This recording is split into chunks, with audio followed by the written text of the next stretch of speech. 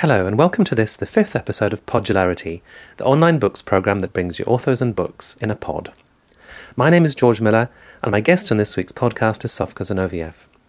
Sofka's latest book, Red Princess, is a biography of her grandmother, a remarkable woman who was born a Russian princess and died a communist, thus the title. In the course of her life, she was a prisoner of war, a communist tour guide and PA to Laurence Olivier, among many other things. She was monitored by MI5 and had a highly colourful private life. I asked Sofka what had prompted her to delve deeper into her grandmother's past. I was always interested by my grandmother and by her extraordinary life, but I think the real point where I decided to write about her was reading a diary which I'd had since I was a teenager.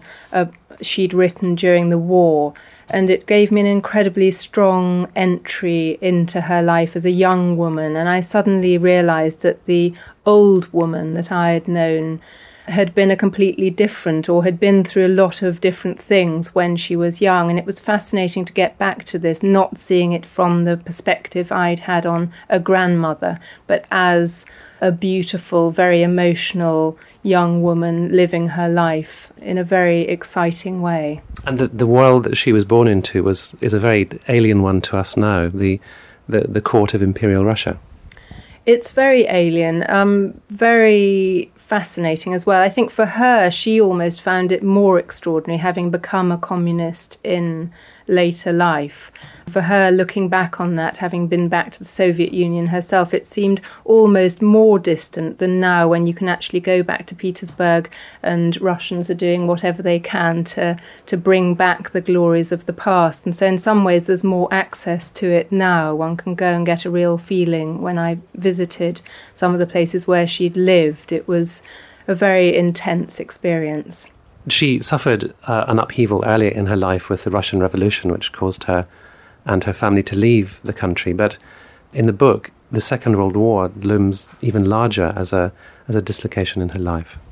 Certainly she always said that the Second World War was the time that really made the greatest change to her in terms of her character and the rest of her life. And I think that's definitely true, that she went through the sort of tragedy of losing a very loved husband. And I later discovered, I never knew this before, but also losing a very loved lover. So there were two huge losses, as well as becoming converted to communism.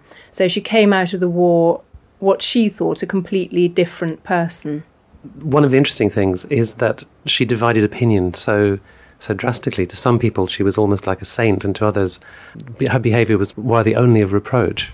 That was one of the hardest things, I think, in doing the research for the book, is that whereas you think that people might forget memories from 60 or 70 years ago, in fact, they seem to become embedded even more strongly. And so I'd meet some people who spoke of her with such hatred that they would almost be trembling and would find the whole subject really upsetting, as if she was an evil person, whereas there were others who were still trying to protect her memory and make her out to have probably been somewhat better in character than she was, because she was a complex person who didn't shy from doing what she felt like and didn't really care about what people thought often.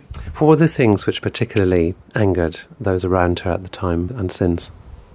Well, I think she had a surprisingly or unusually then free sex life, which I think that disturbed a lot of people who were more conventional. They found that hard to deal with. Certainly her in-laws found that very difficult.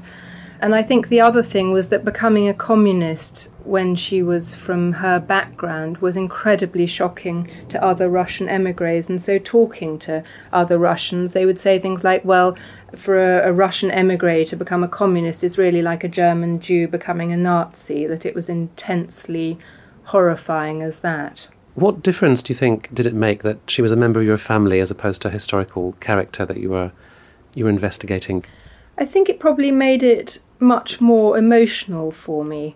There were times when I felt that I'd really gone deep inside her life and that she was somehow a part of my life as a young woman, so as a person that I had never met in some ways, even though I'd met her when she was older.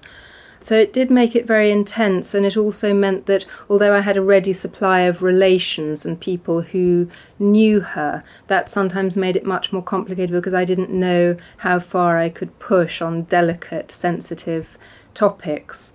For me, though, it was incredibly exciting because I think to go back and look at somebody who's actually a relation of yours is just a wonderful experience. During the Second World War, Sofka was interned in a prisoner of war camp, and that perhaps is one of the most remarkable aspects of her life, what she managed to achieve during those months and years.